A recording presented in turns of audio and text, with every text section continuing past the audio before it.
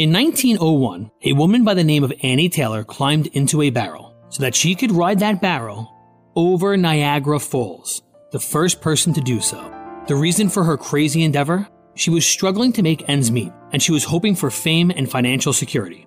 It's Ryan from United Faith Mortgage, a faith and family mortgage team that tries to improve your financial outlook without having to ship you over a 170-foot waterfall.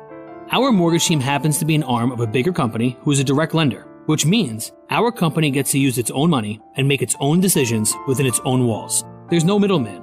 This advantage often allows us to get you a better rate, which can save you monthly and lifelong money through a refinance, or help you with a cash-out refinance, cashing out some of your home's equity to use for life. We are United Faith Mortgage. United Faith Mortgage is a DBA of United Mortgage Corp., 25 Melville Park Road, Melville, New York. Licensed mortgage banker. For all licensing information, go to nmlsconsumeraccess.org. Corporate NMLS number 1330. Equal housing lender. Not licensed in Alaska, Hawaii, Georgia, Massachusetts, North Dakota, South Dakota, and Utah. Right now, we got the man, the myth, the legend, Rob West. You're taking some time to join with us here this morning, Rob. So thank you so much for getting up extra crazy early for Mornings with Tom and Tabby. I'm so glad to be here. I'm trying to figure out how I can get my kids to call me the man, the myth, the legend. I'm just not thinking it's happening, though. I think you have to pay him. Yeah, probably. Yeah, bigger allowance. Hey, that's what we've been kind of talking about this morning is just finances with the holiday season, Rob. And we had a little segment in the 6 o'clock hour where we're talking about how to survive the holidays when you're financially challenged, a.k.a. broke. Yes. And then just the pressure, the pressure of getting a certain level of gifts, and maybe you can't do that. And maybe you can't even reciprocate the gifts that have been given to you. How can we manage this? And what biblical advice do you have for this?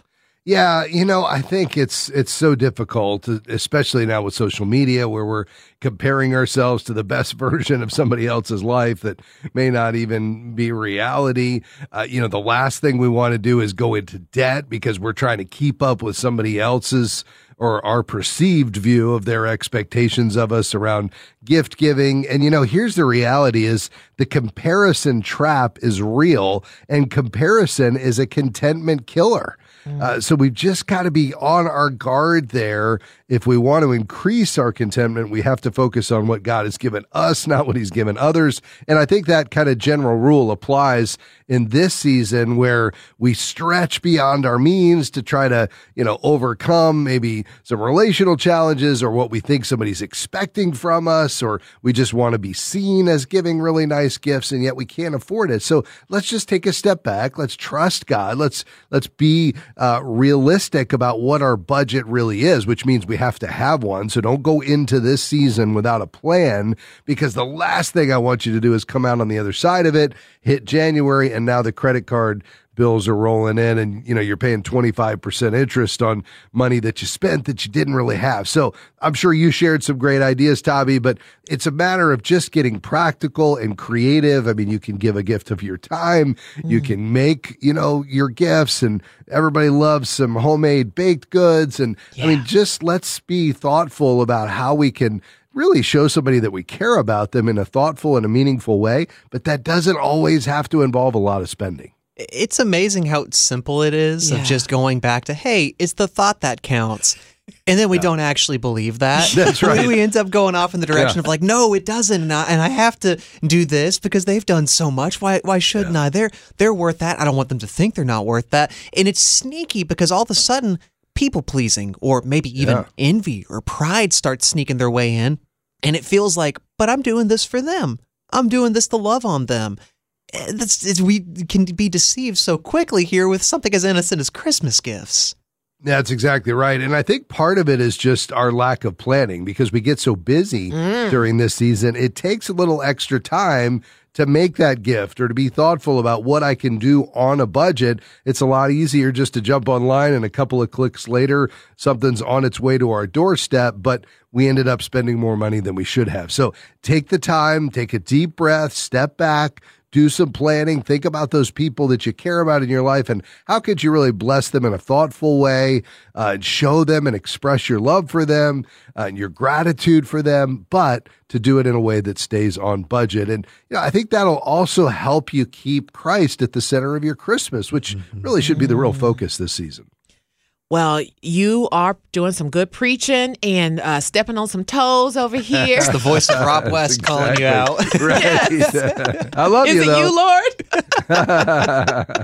I love this conversation because every year I think we wrestle with it. I've seen some statistics that say, Rob, the average American spends about $500 on gifts. And I think a lot of people spend a whole lot more than that as well. So, just taking that pressure off and keeping Jesus the center is a way we can express our worship of him and actually take our little, but that are cost effective to keep us on schedule for the new year. Because then in January, you won't have that spending hangover that a lot of people experience. Yeah, that's exactly right.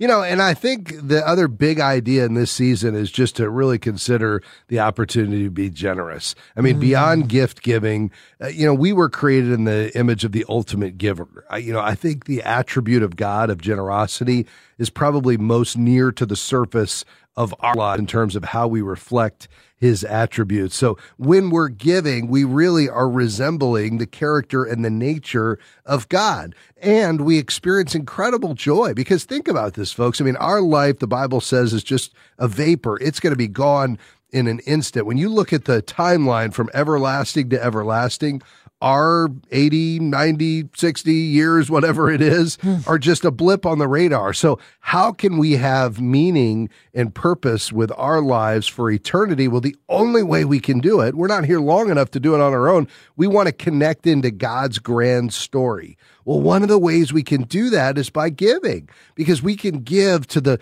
places and the people that are hurting and the ministries that are doing incredible work in the name of Jesus. And when we're a pipeline, taking God's provision, a portion of it, and redirecting back into where God is at work, it allows us to be a part of his activity, which is a privilege that he gives us. So let's be intentional and thoughtful, not only in our gift giving to those that we love, but also in our generosity. And so as you think about closing out this year, be mindful of maybe you could give a gift of appreciated stock. Who would have thought yesterday the Dow Jones would have hit an all-time high, and yet it did. So you might have some appreciated stock you could give and get a tax advantage, but also bless a ministry. Make sure you are also thoughtful of the fact that the last day of the year is on a Sunday, so you need to have all your checks and gifts postmarked by Friday the 29th. We do have a question that's come in. And so, Rob, if you're ready to take questions, we can start there. All right. So our friend writes in and asks if you have any suggestions about visiting different charities that are asking for donations around this time of year, as that's normally the time where you get a lot of that. He's wondering how to see how the gifts are distributed within an organization, how you can kind of handle donating wisely. Yeah, it's a great question. And I think this is important because as we're stewards of God's money, we need to be thoughtful about how we're allocating it, whether it's for our spending or our giving. Here's the reality, though. We probably do a little bit more due diligence on buying that next toaster than we do where we're making our gifts when we're being generous. And so maybe we ought to spend some time just taking a look at that. Now, there's ministries that we're just heavily involved in or that are near to our heart, or of course our local church, and we just give because we give to the church. That should be our first giving right off the top. Those other ministries that maybe we're intimately familiar with, great, make that gift. But beyond that, I would say do a couple of things. Number one is really be thoughtful about how your passions and where God is at work aligns with the ministries that are asking you for gifts here at the end of the year. And then perhaps do some due diligence, which could look like you getting on the phone with somebody from that ministry, although they're probably a little busy this time of year, but, talking to them about how this gift is going to be used. You could also do some great research online. So there's an organization called Ministry Watch.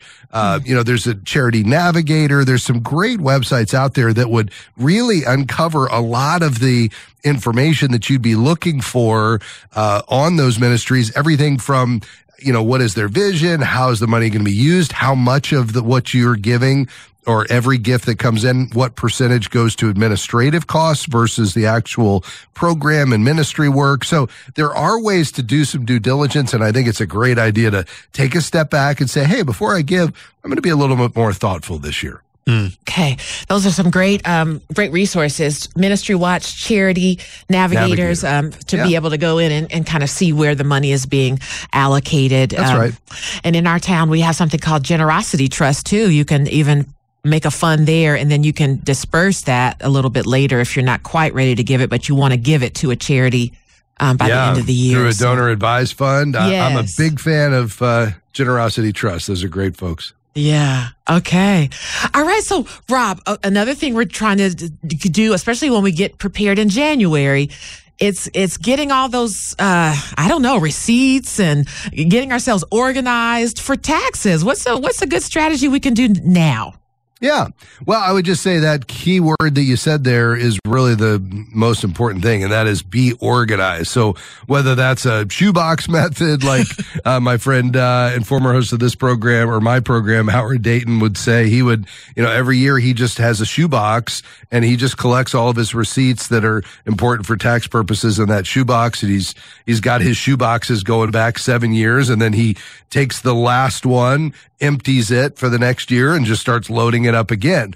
Others want to take a more, technical approach to it. Maybe you're using a spreadsheet, or you're collecting your receipts by scanning them in and, saving them somewhere secure. But I think the key is just be ready. Also check with your CPA or tax preparer. If you use one, they could probably give you a tax organizer that you could start filling out early, where you could start collecting all the information. It'll also prompt you for things you might have forgotten about. How much have you spent on your medical premiums, and do you have an HSA? And what about, the fact that you work from home now? Do you have the ability to take a home office deduction if you have a space that is reserved just for your business? All of these things that wouldn't normally be top of mind that a tax organizer could prompt you on. So just call your tax preparer and say, hey, do you have a tax organizer I could start working on in preparation for our visit later this year? Okay. You just freed me up, because I would love to use a shoebox, though. And if some people who know what they're doing are using shoeboxes, then I can too. I think that would work for me better than anything. Now you got to take the shoes out, Tommy. Oh, I got to take the shoes out. Yeah, it's just an empty shoebox. Okay. And don't use this as an excuse to buy 7 new pairs of shoes. Right. I need more shoes. Rob said I need shoes.